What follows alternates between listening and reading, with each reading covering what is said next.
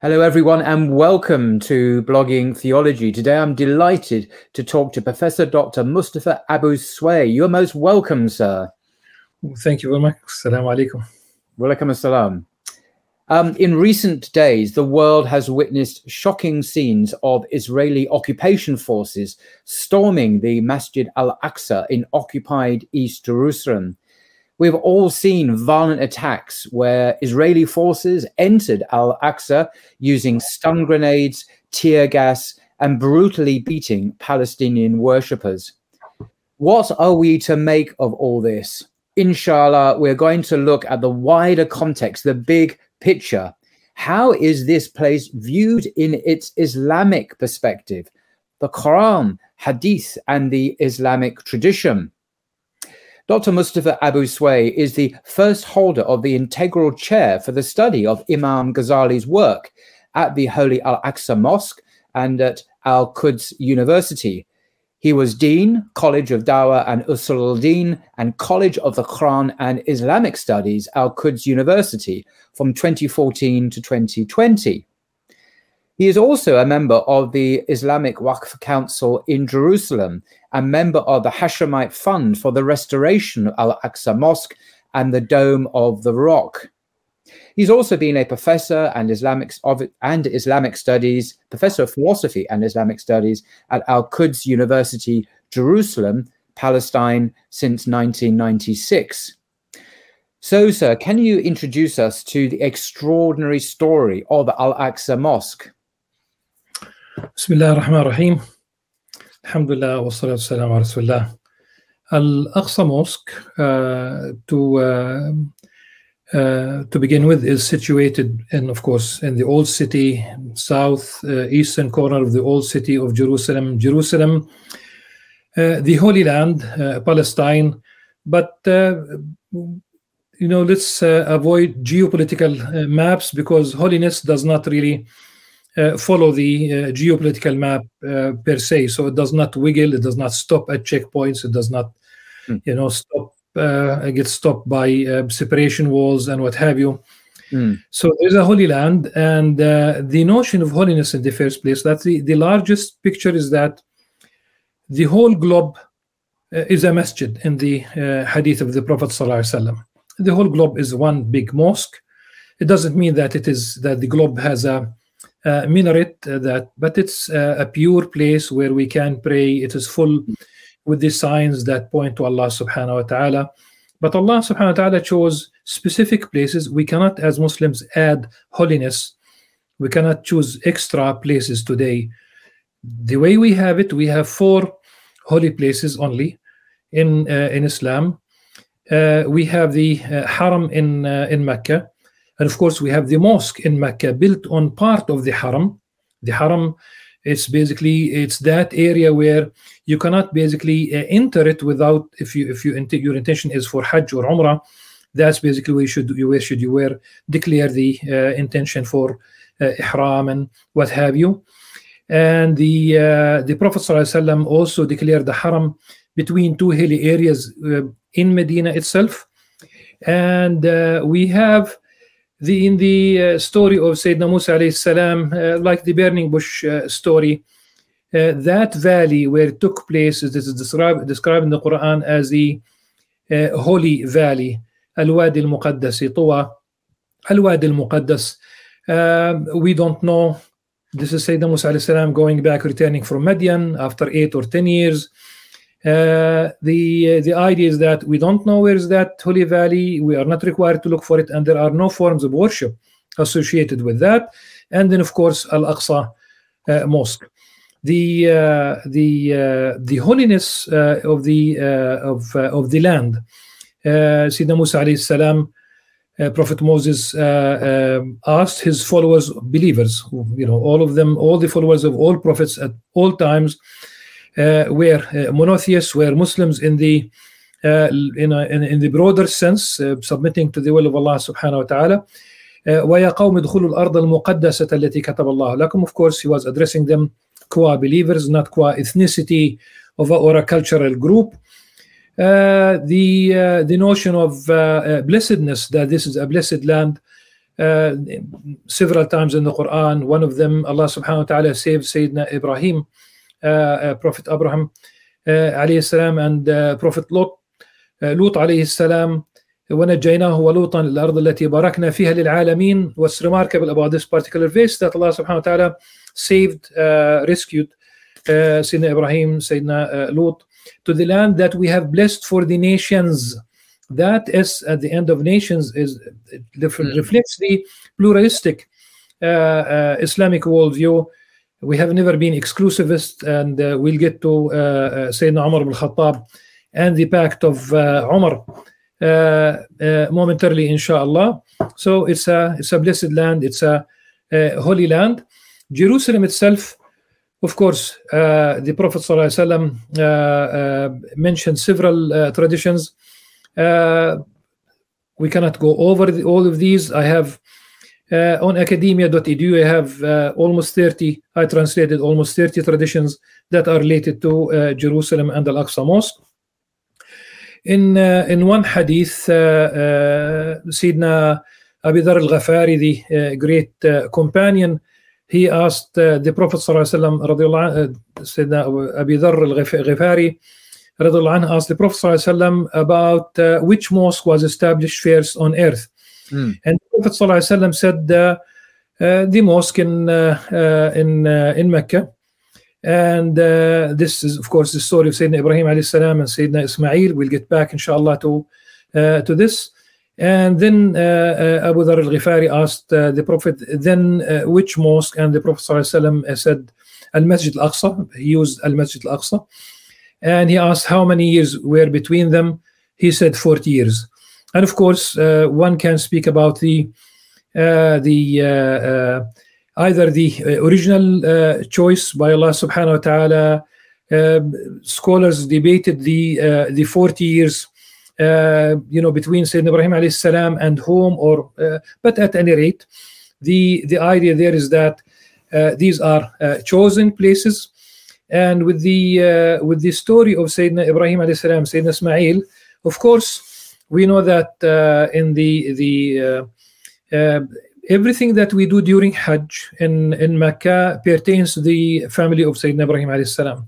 Nothing about Sayyidina Muhammad sallallahu alayhi wasallam. So, for example, when we offer the offering, that it commemorates the story of Ismail.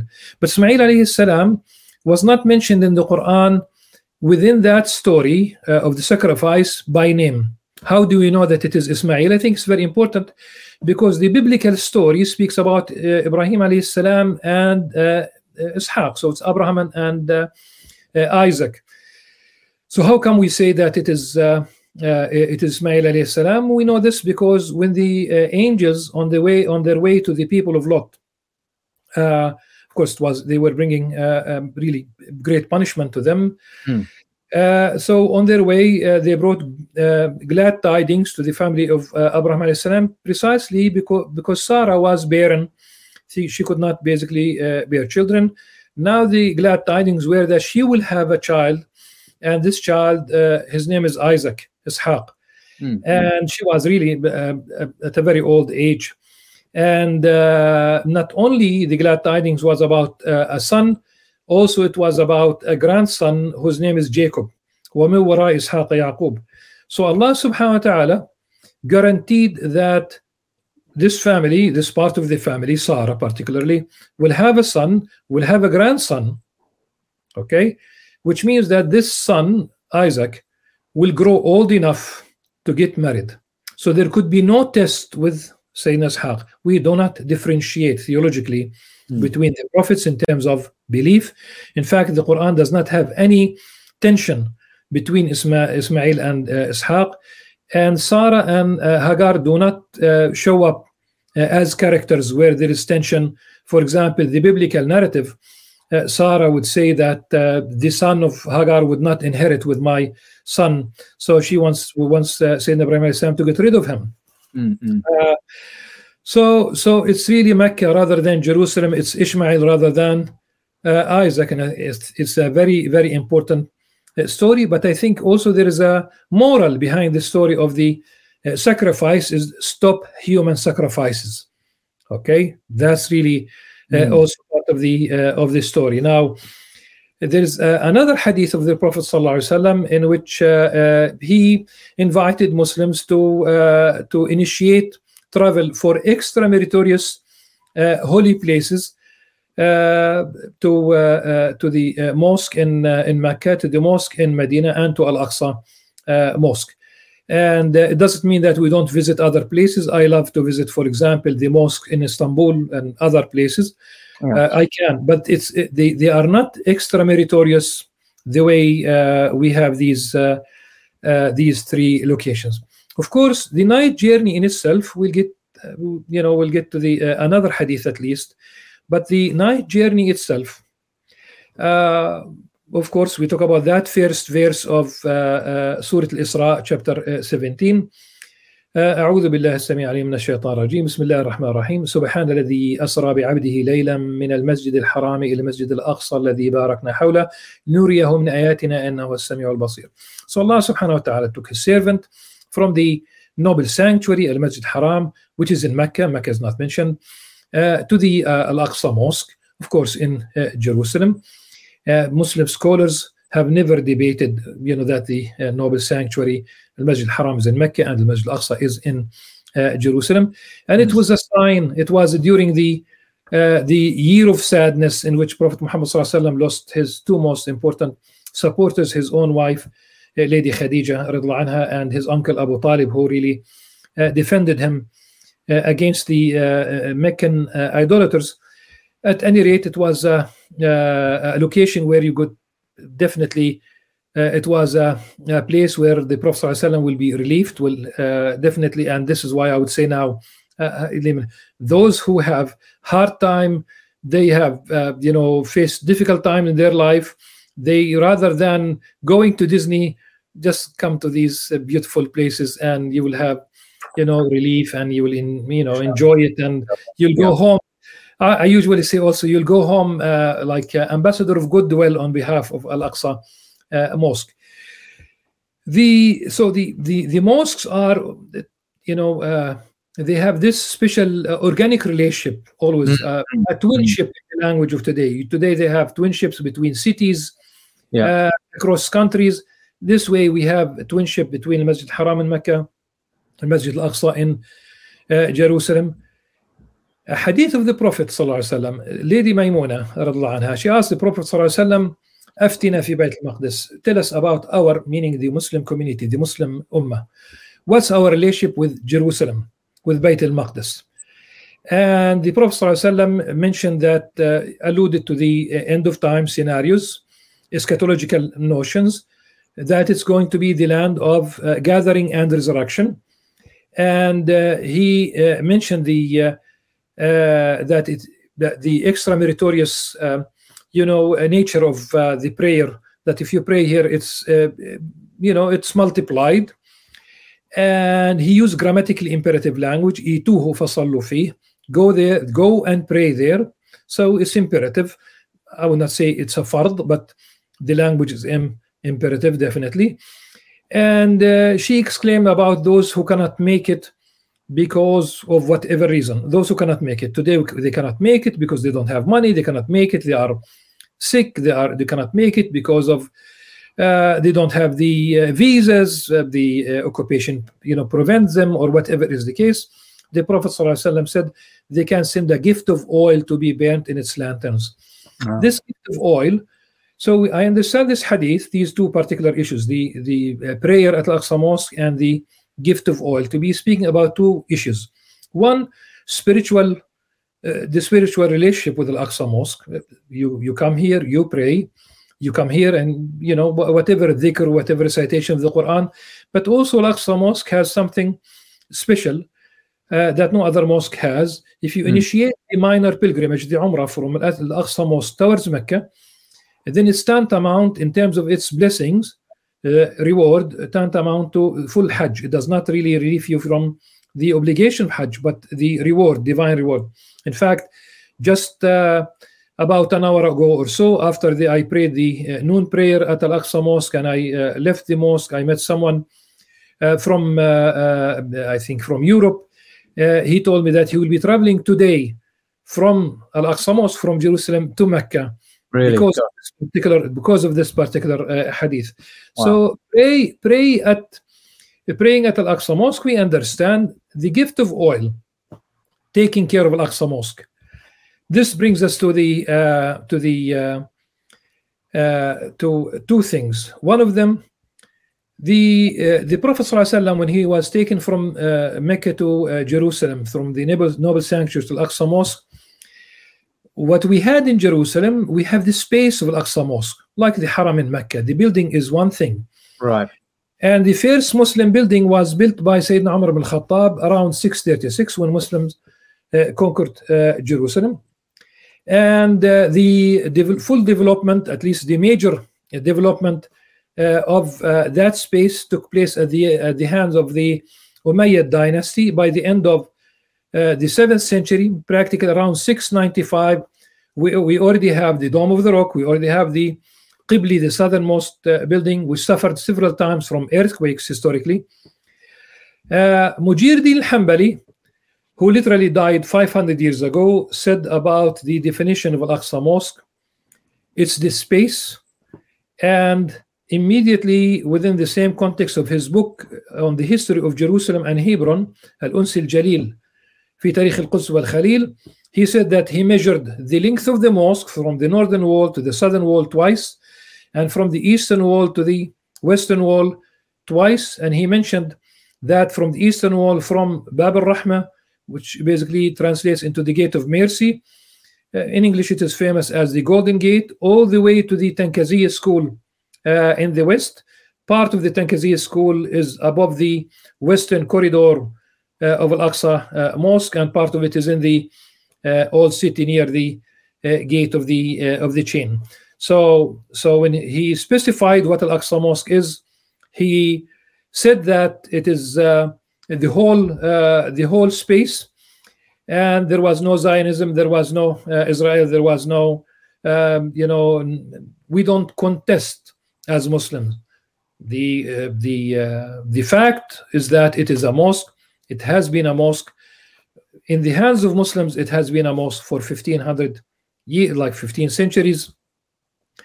We have just mentioned. Can I just, sorry, Doctor, can I just pause you there just to clarify one thing?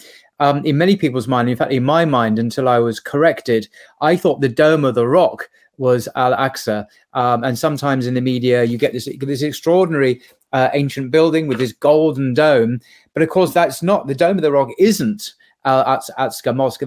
That's a separate building, but often confused, isn't it, in many people's mind? Perhaps in the West, I don't know if it's just here, but I think there was once a Muslim scholar, a prominent Muslim scholar, speaking about Al-Aqsa Mosque, and he got mixed up. Really? Between what's the relation? The Dome of the Rock is part of Al-Aqsa Mosque. Anything on this surface is part of Al-Aqsa Mosque. Anything beneath subterranean halls like Al-Marwani, it can accommodate several thousand people. And in fact, right now we have people who are doing i'tikaf. I hope that we have a chance to speak about i'tikaf. I want to come back to that very concept, by the way, later. So right now we have people who are doing i'tikaf. They stay in Al-Marwani. It's a massive subterranean hall, beautiful. So we have subterranean halls. They call it sometimes the ancient Al-Aqsa, the corridors that lead to the Umayyad palaces, south of the old city. We have several subterranean halls. So anything above, anything below, the airspace, all of it is part of Al-Aqsa Mosque. Al-Aqsa Mosque is actually quite a substantial geographical, physical area, which includes the Dome of the Rock, but it also includes Al-Aqsa Mosque, which is actually a separate building where people pray as well. Then we probably are talking about the Qibli. The Qibli, yes, yeah, absolutely. Sometimes they speak to it as about the Al-Aqsa. So if we do speak about the southernmost building, it's the Qibli. I remember that when Lieberman, the Israeli foreign minister, when he was foreign minister, he sent an A4, like a letter to the embassies in Tel Aviv, telling them that Al-Aqsa Mosque is only the southernmost building, so that Israel will have free hand. Really? In terms of the courtyards. Every single major mosque of in the history of Islam had a courtyard. Mecca has courtyards. between the Kaaba and the building, there is a courtyard where we make tawaf usually, but of course you can do it inside the building above the above floors. The Umayyad Mosque in Damascus has a courtyard. The mosque of the Prophet ﷺ has a courtyard. Even the Blue Mosque, Sultan Ahmed Mosque, has a courtyard. And this is why Regent's Park Mosque here in London has a courtyard as well. Exactly. Even I've been there, obviously nothing is amazingly distinguished as the mosque you're talking about. Exactly. So part of the mosque compound, the area, the complex of the mosque itself. It's not some kind of extra thing added on. It's part of the mosque. Yeah. Sometimes we had even to mention the area. It's the all 144,000 square meters, 144 dunams. A little bit more than 36 acres. It's the whole area, including the walls themselves. So the walls themselves are part of the mosque. Walls themselves. So just to clarify, when we saw those shocking scenes on social media, we all did, of Israeli occupation forces storming Masjid Al-Aqsa recently, what part of that complex were they physically invading then and beating everyone? And where was that exactly? Okay, that's part of the Qibli mosque. In the southernmost part of that's pretty much where Sayyidina Umar ibn Khattab built his the original building before the Umayyads developed the whole area. So they entered before dawn. They entered through the clinic. They damaged the clinic, damaged the wall, and attacked people with unbelievable savagery. I mean, it wasn't even there was no pretense. I mean, cameras were there. There's no pretense of being law and order abiding. They were brutal and quite shocking to watch. And the whole world, I'm glad to say, in a way, saw this, witnessed. They saw all of this. I mean, the image in my mind goes back always to that young woman who had a light colored, could be a white scarf, and it was full with blood. There were, absolutely, it is barbaric, and it does expose the nature of there are no benign occupations, there are no benign colonial powers.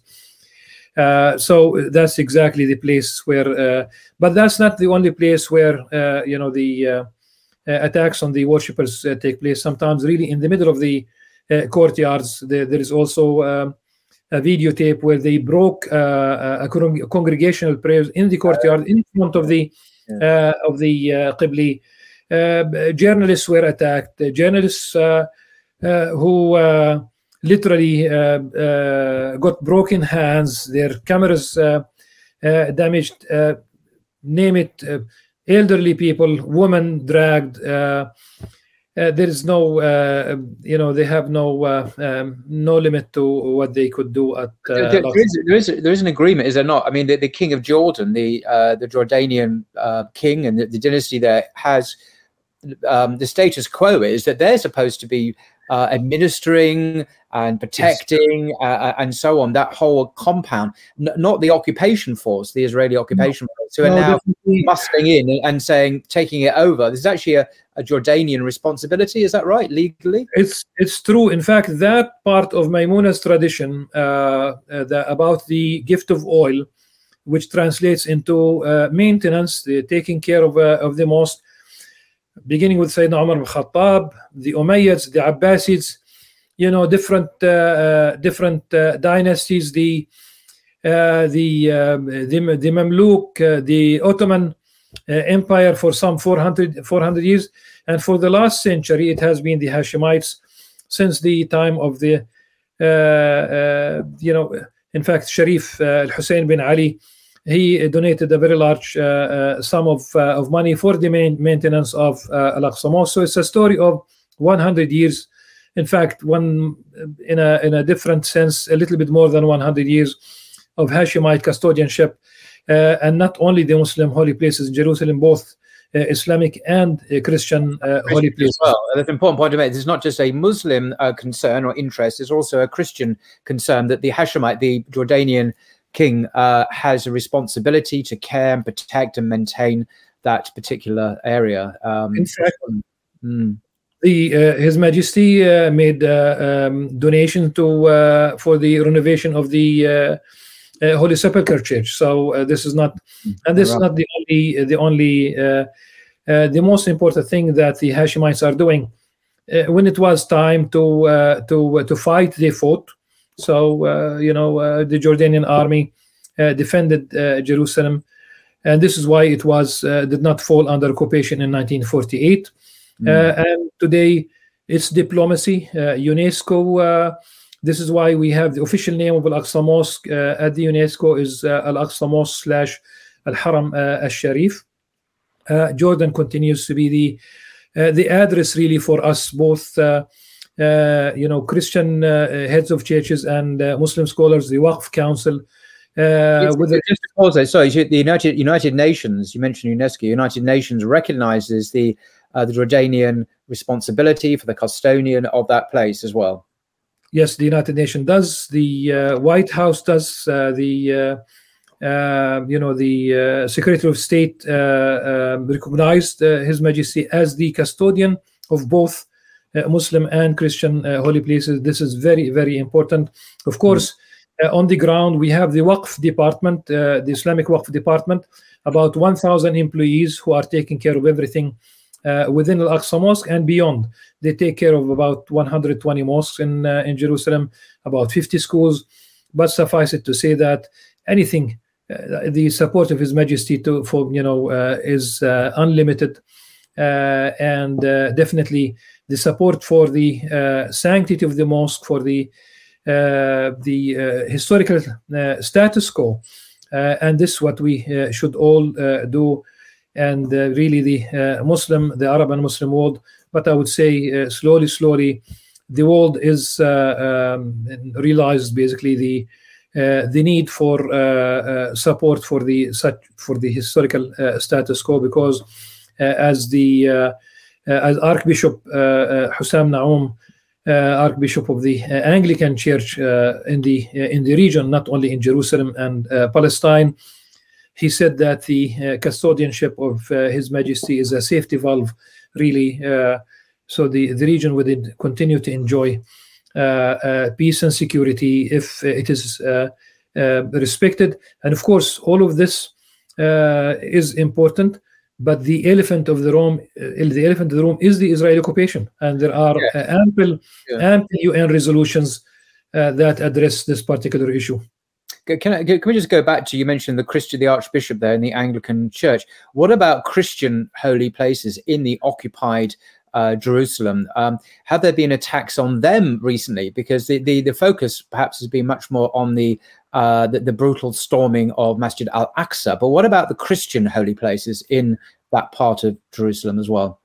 Most recently, about a month ago, the Archbishop Hussam Naum, myself, and Judge Mohammed Sarandah and Father Ibrahim Azar from Jordan, we came to London. Really, we were arranged by the Jordanian embassy in London.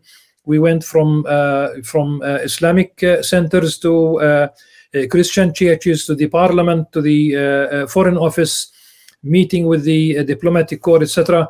We were carrying the story of both of us, meaning Christians and Muslims, and what our holy places are facing.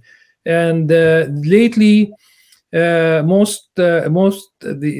have an attack on the Church of Flagellation in the Old City.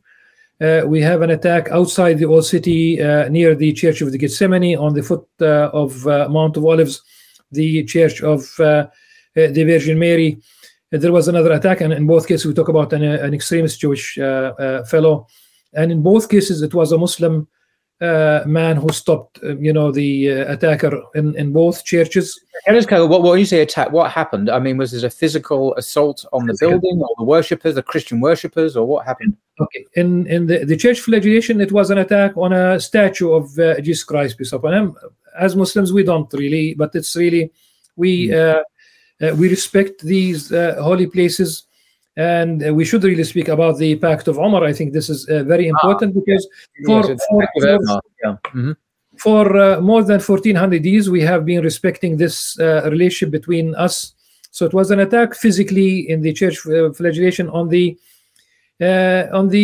artifacts, in the Church of the Virgin Mary outside the old city, outside the Lion's Gate in the valley and on the foothill of the Mount of Olives.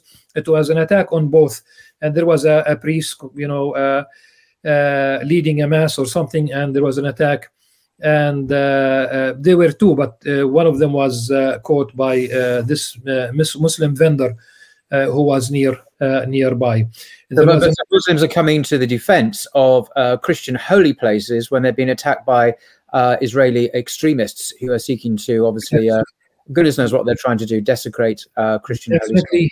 Yeah, they are Muslims, and they defended their Christian Christian holy places. And as much as we had also Christian Palestinians standing with us, literally, not only once, not only twice. Today at Al-Aqsa Mosque, I was told there is a Christian who comes inside Al-Aqsa Mosque every day, and he distributes water and dates for those who break fast. I think this is very, very beautiful. And there's one in Nablus who year after year he distributes water and fresh dates to people who are stuck in traffic, but they still need to break fast. So we stand with each other. Really, the image, it's not anti any particular group. I have said this before. Had the colonial powers belonged to a fourth religion, okay, because it's not about religion. Had they belonged to a fourth religion, then it would be Jew, Christian, and Muslim against the colonizer. In this case, but what's important here that is often not appreciated in the West, I think, is that it's Muslim Palestinians and Christian Palestinians together who have suffered and are suffering from the occupation. So it's Palestinian Christian leaders, archbishops. I mean, they're very well known, very prominent figures, respected religious figures in the Christian church, who are standing shoulder to shoulder with their Muslim brothers, who are also under the same occupation, over against the Israeli oppressors. So this shoulder to shoulder of the Christian and the Muslim Palestinians is often not understood, particularly perhaps in places like the United States, where many Christians there are very pro-Zionist, of course, and thus anti-Muslim. But on the ground, in reality, it's Christians and Muslims who are suffering together as Palestinians under occupation. Is that a fair comment, do you think? It's fair in terms of the yes, we both suffer under occupation. We both don't have. So, for example, Muslims and Christians from the Gaza Strip do not have freedom of movement, and there's a system of permits that the Israeli military issues, and you could only come to Jerusalem, whether it's like for during Ramadan, or which coincides, today also with Easter. Also, Christians from the Gaza Strip cannot come to Jerusalem without these permits. So sometimes we will read in the newspapers and the media that 400 Christians were given permits to come from Gaza Strip or less. The same thing applies to Muslims and Christians from the West Bank. Typically, they don't have freedom of movement. There's a solid physical separation wall. There are military checkpoints, and you could only enter through these checkpoints if you have that permit. So if there's no freedom of movement, there's no freedom of worship. In elderly people, beyond certain age, they could come from the West Bank, not from the Gaza Strip, without the permits. Young people they will not be issued permits. So if you say at 20 years old from the West Bank, typically they will not have the permit, which leaves a whole generation of Palestinians who have never been to Jerusalem, though they could be living only a couple of miles. Bethany to the east is only a couple of miles. Bethlehem is only 5 miles to the south. Ramallah is only maybe 7 miles to the north. So we talk about people who could see Jerusalem from specific places, but they cannot come to Jerusalem. So we both suffer under, and also there are laws that apply to both of us, Muslim and Christian Palestinians. If we are Jerusalemites, we have a residency, and we could lose this residency if the center of our life is outside of Israel, according to their legal definition, which means we could lose our identity cards, our residency, and we could end up not living in Jerusalem. The irony is, any Jewish person who's never been to the Middle East in their life, living in New York or London or Moscow or anywhere on the planet, has a right, in inverted commas, according to the Israelis, to live in the West Bank or Jerusalem by virtue of their Jewish identity or whatever, isn't it? So it's ironic that they have that absolute legal right, apparently, but residents, who've been living there for centuries, can't even go to Jerusalem, can't even go down the road. It's an extraordinary, and the word apartheid has been used in the media recently, has been thrown around, and it does strike me as an interesting term that might apply to, with the example, the sense that different ethnic groups and communities living apart, but with the dominance and the supremacy of one particular ethnic group over the others, controlling and regulating what other groups can do. The analogy being with apartheid South Africa, of course, where a white minority controlled the majority population. Do you think that's a fitting analogy, this apartheid concept? It has been used systematically by all those who advocate, or at least they address the issue of the nature of the discrimination against the Palestinians. We have about 50 laws, more than 50 laws really, that discriminate against Palestinians. So if you happen to be a Palestinian with Israeli citizenship and you have a wife from the West Bank, there's a process, a legal process, and they pass laws against family reunification in the Knesset. It's a very tough thing to do. But the notion of someone, a Jew from the United States, for example, even who never set foot in in Palestine, has more right. I have a striking example. People do not think so. Usually they don't think of Ivanka Trump. She converted to Judaism. Okay, she did come to Palestine, and for us in Jerusalem, it was not a happy occasion because it was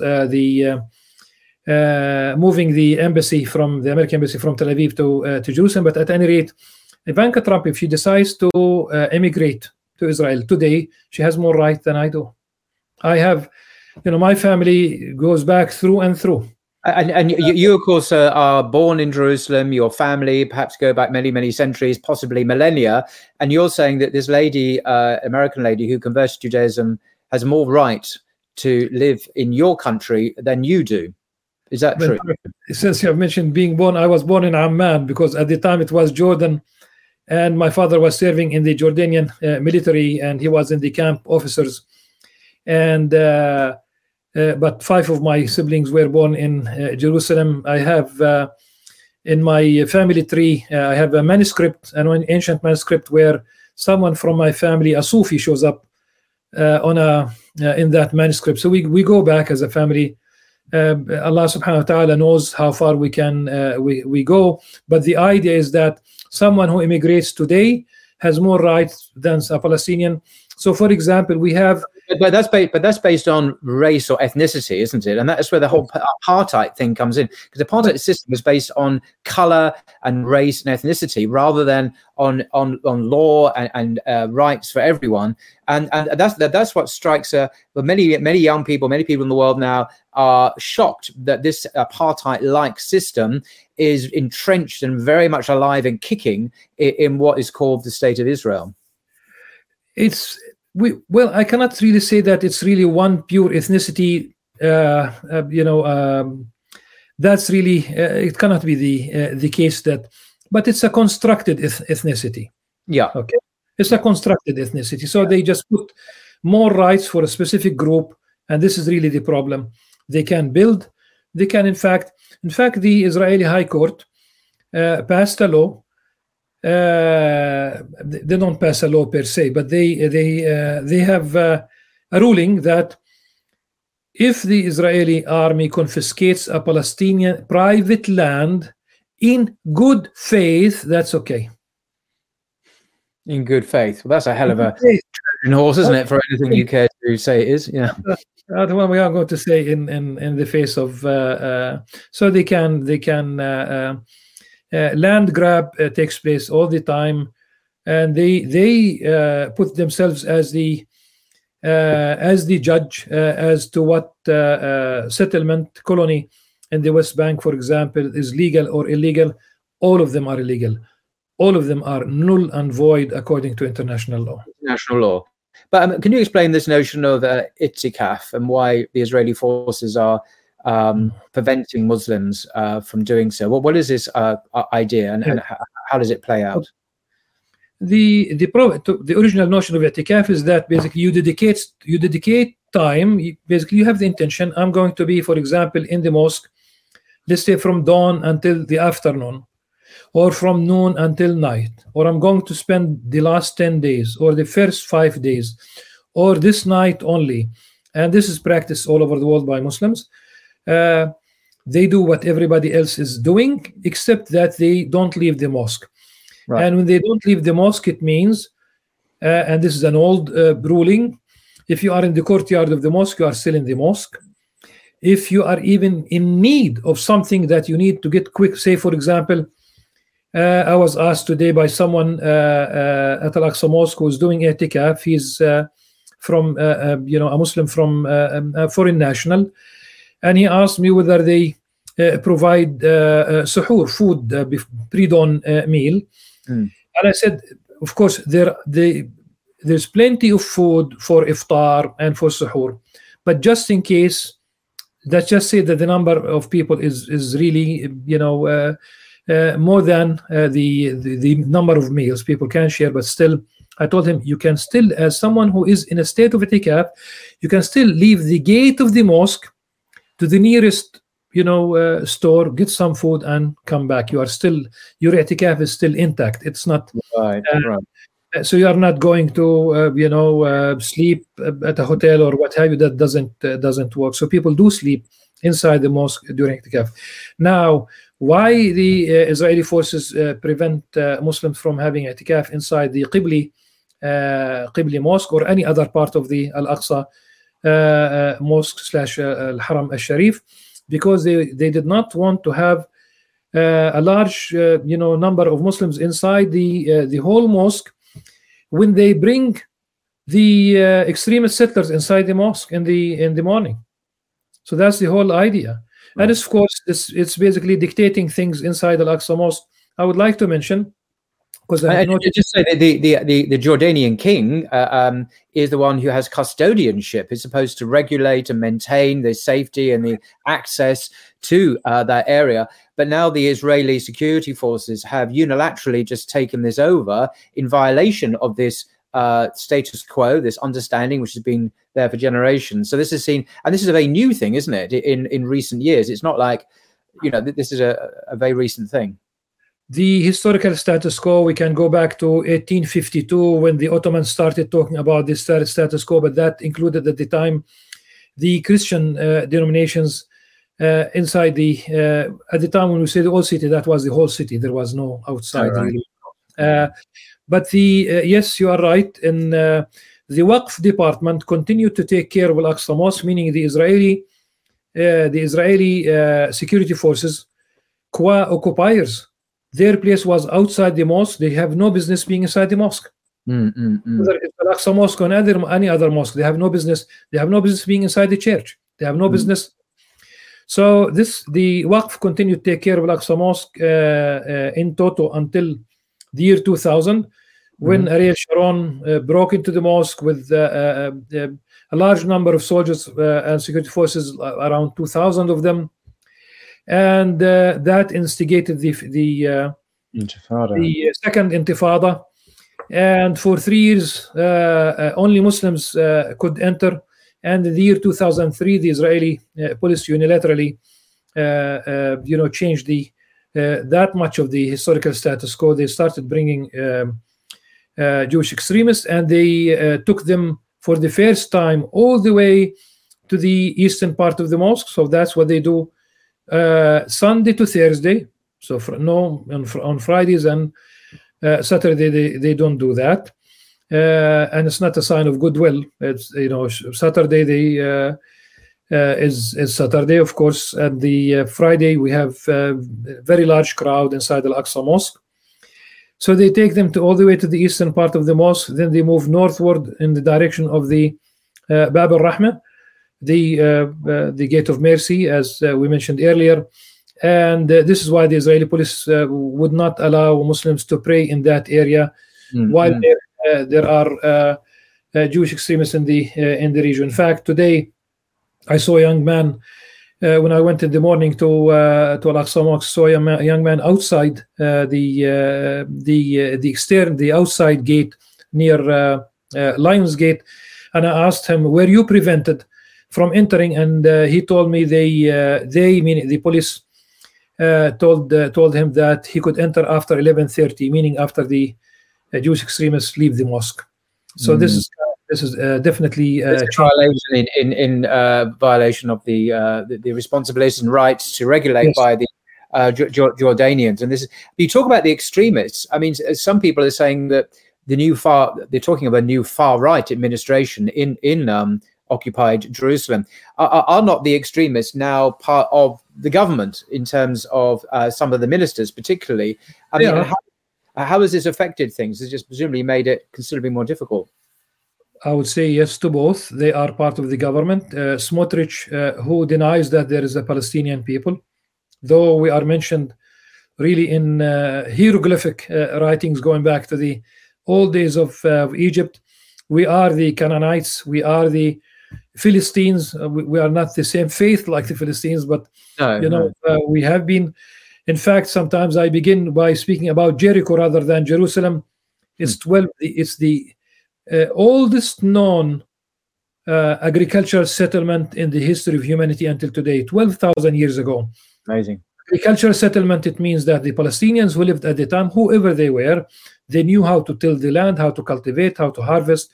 And of course, it was like a carbon-14 test, and they knew that it goes back to that time. So we have Smotrich, we have Ben Gvir, who's a convicted criminal. He has 52 on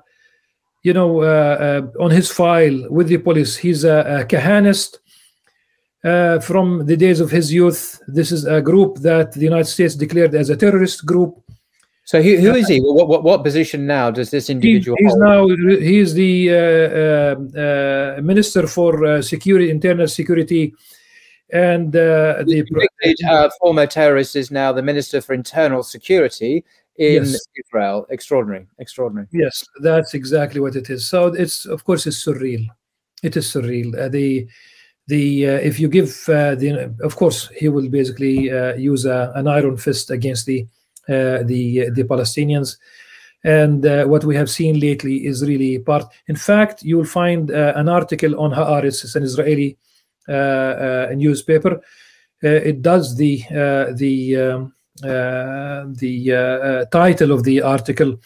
The settlers inflamed the situation. The police gave the spark. Israeli police. So they know it. Everybody knows what's going on. So the bottom line is just it's a mosque. It's going to remain a mosque, and stop messing with the affairs of the mosque. Back outside the parameters, the 144 dunams, outside the 36 acres. Your place is outside as long as the occupation continues. But I hope that, and this also that the international community should also address the larger picture, rather than the international community. I mean, so far it seems. I mean, I'm no expert. I've never been to your part of the world, unfortunately. But it seems that the Israelis are operating with impunity at the moment in what they're doing. I mean, I'm not aware of any sanctions. I'm not aware of any Security Council resolutions. I know they tried to pass one, but it was vetoed. I think, was it vetoed by the United States? I'm not sure, but it seems that they are getting away with it with impunity from the international community. Is that fair, or am I misinformed, do you think? It's accurate. It's very accurate. It's just like the international community is tiptoeing around Israel, treating really Israel with silk gloves. Going by the Israeli playbook, even the narrative about what's going on So rather than speaking the international media, even BBC, we talk about the coverage of the most recent raids. Really, you talk about an army attacking those worshippers and creating stories. It's not a clash, because a clash is between two equal parties. Moral equivalence here between the Israeli occupiers and the Palestinians. It's just a struggle between these two groups. Without when it comes to reporting on Ukraine, though, it's very much, well, we're very much on the side of the Ukrainians. We're against the evil Putin, and you get a very clear moral kind of perspective on the whole conflict. But in this situation, suddenly the moral evaluation disappears, and you have this kind of equivalence, as if they're kind of more or less on the same footing. And that's curious, isn't it? Where you get moral clarity and outrage on one hand, and a complete absence of any sense of what's actually going on. The systemic occupation and injustice, the wider context seems to be completely missing from the BBC and other Western. I'm not saying all Western media do this, but it seems a lot of them are doing it. It's very insulting to us. You are adding insult to injury if all those who adopt the Israeli narrative, and they do have professional people to advocate their own version of the story, and unfortunately, not only they toe the Israeli line, but you have read most recently that Time magazine intends to have their annual conference at the Museum of Tolerance in Jerusalem, and I think it's a big shame. Why not have a conference at a Museum of Tolerance? Because this Museum of Tolerance is established on part of the Ma'manillah historical Muslim cemetery. Israeli newspapers spoke about exhuming 400 Muslim graves to make room for a Museum of Tolerance. This is Rabbi Hayer from Los Angeles. It's a shame. They should stop basically using a cemetery for their conferences. They should stop using this cemetery. It's a Muslim cemetery, will always be a Muslim cemetery. This place was tainted from day one. The Muslim families who have loved ones there in that cemetery went all the way one Israeli court after another until they reached the Israeli High Court, and the Israeli High Court ruled in favor of the Israeli municipality of Jerusalem, meaning that they gave the okay to Rabbi Hayer to build his Museum of Tolerance. I think it's nothing but a monument to his ego rather than a Museum of Tolerance. Do you think recent events, however, will lead or are leading to a shift in global views about this? Do you get the sense that the ground is shifting in terms of the public perception? By public, I mean, of course, the West. Sorry, it's always the international community, by the way, is always America, Australia, Britain, Europe. It's never kind of the rest of the world, like Africa. So do you get the sense that there is a change in perception, or are people just not bothering to take an interest and are just a screen of indifference still? There is interest, there is renewed interest, and also we see a shift in the narrative, which is a healthy sign. It's a good sign, and the international community is, despite all these public statements that usually call for calm. Usually, of course, we need calm, but we need also the Israeli. We need justice as well as calm. I mean, how can there be true peace without justice? Otherwise, it just becomes the peace of the graveyard rather than the peace of a healthy, vibrant, just social order. Allow me, sir, to mention Umar ibn Khattab a couple of times. Once, an emissary, like an ambassador, came to looking for Umar ibn Khattab. This is not Jerusalem now, it's Medina. And he found Umar ibn Khattab sleeping under a tree. And so no guards, and he said 3 words in Arabic. We need more than 10 in English to translate these 3 words in Arabic. He said, عدلت فأمنت فنمت. You must have been just. So I'm echoing basically what you have just mentioned about justice. عدلت, you must have been just. فأمنت, you felt secure. فنمت, therefore you slept like this. What I have noticed around the world, hundreds, if not thousands, of conferences and seminars and lectures about security. Nary a word about justice. If you don't have security, just look at the roots. You have injustice. And this is really one thing. But then I need to go back to Umar ibn Khattab in Jerusalem and his pact with Patriarch Sophronius.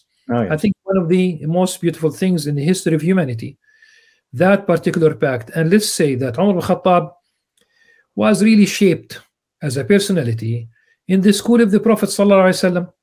Revelation shaped him. By being with the Prophet ﷺ, that shaped him. By being with the Prophet ﷺ, when the Christian delegation that came from Najran, from south part of the Arabian Peninsula, they came to meet with the Prophet ﷺ, and they met with him in the mosque, and they stayed in the mosque. There were no hotels, no motels. We speak about the Christian clergy staying inside the mosque, and I think this is a very beautiful thing in the history of Islam. Umar ibn Khattab concluded with Patriarch Sophronius that pact, Al-Uhd Al-Umari, as we call it in Arabic,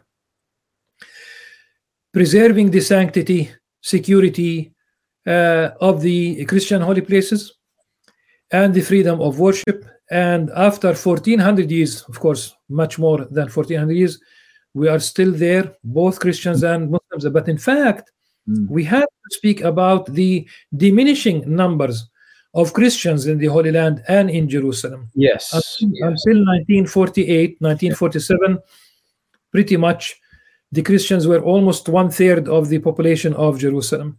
1/3? Approximately. Today they are about 1% only. 1%. You see, under the Ottoman Empire, obviously, when Palestine was part of the empire, Jews and Christians and Muslims lived together, coexisted in peace for literally centuries. I mean, it wasn't just like a few years. And how different is the situation today, where we see this apartheid-like system, we see military occupation and oppression and incursions into houses of worship, churches and masjids, mosques as well. And also you say that 1/3 of the population of Jerusalem, historically, of course, a place of immense importance and significance to Christians because of the life of Jesus and the Old Testament figures as well, now being reduced to just 1% of, as you say, of the population. And that is, an extraordinary change, isn't it, in a matter of just a few years, where the Palestinian Christian population has virtually become extinct in Jerusalem itself, of all places. In 1996, when Netanyahu was prime minister, there was the so-called leaked report accusing the Palestinians of literally the PLO of being the reason why the Christians are leaving the Palestinian Christians are leaving the country. Professor Bernard Sabella, a Palestinian sociologist, a Christian, a Catholic, in fact, Palestinian sociologist, he responded to the so-called leaked report, and he said, it's the occupation. That's why people are leaving. And even there are many Muslims who are leaving, but we don't feel it the same way because our numbers are large. Let's not forget that this is the cradle of Christianity. Christianity was born here in, we talk about literally with the birth of Jesus. Literally. In fact, this reminds me when we talk about the birthplace. In fact, if you enter through Lions Gate, to your left is the gate, one of the gates that lead to Al-Aqsa Mosque. To your right is Saint Anne, the birthplace of Maryam alayhi salam. And it's a very large complex, and this reminds me of the misleading map of the old city that is given to tourists, as if basically we have 4 well-defined quarters: Muslim quarter, Christian quarter, Armenian quarter, and Jewish quarter. That has never been the case historically. Go through the Muslim quarter: Saint Anne, Church of Flagellation, Church of Ecce Homo, an Orthodox church, the Austrian Hospice. On the other side, you have another Armenian building. You have many stations of the cross. This, that's not what we believe, but the idea. This is the Christian heritage, and that's in the Muslim quarter. And in the Christian quarter, you will find the Mosque of Umar. That's when we talk about Muslim and Christian rubbing shoulders together. Also, the mosque and church, day and night, they say good morning and they say good night. This is the case in Jerusalem. We have the Holy Sepulchre Church and the Mosque of Umar. In Bethlehem, we have the Church of Nativity and also another mosque of named after Umar al-Khattab, the Mosque of Umar al-Khattab. They also exist basically right there next to each other. In the Christian quarter, you'll have the quarter of Salah ad-Din, Saladin, they say in English something. Yeah. And he has his own Zawiya, very, very small, extremely small room where he would do dhikr. So our history is integrated. Our history is one. We have really, Smotrich said that there's no Palestinian, people. Our history is ingrained not only in the stones of the old city and the rest of Palestine. It's in the embroidered Palestinian dress. It's in our cuisine that they, that they see day and night. It's in our strong social fabric. It's just simply we are together. And I wish basically that this spirit that I'm talking about will be extended to everyone. But let's basically get rid of the of that elephant. We don't talk about the of the elephants in the jungle. We talk about the jungle that was brought upon us, where the law of the jungle really is norm right here in Palestine. Gosh, that's extraordinary. Well, perhaps we'll conclude here. It's an extraordinary story, and you've only been able to briefly touch on. We've gone from the biggest context, the theology of the land, of the Islamic perspective. And you mentioned ayah of the Quran that actually are relevant to this. You mentioned Hadith. You mentioned the Pact of Omar, which I encourage everyone to look into. And then you mentioned the many centuries of peaceful coexistence between Jews, Christians, and Muslims, and then we have the tragedy of the occupation, the brutal occupation, which has come to a particularly vicious head in literally in the matter of days ago, and it's still ongoing, where shocking scenes of Israeli occupation forces storming Masjid Al-Aqsa in occupied East Jerusalem.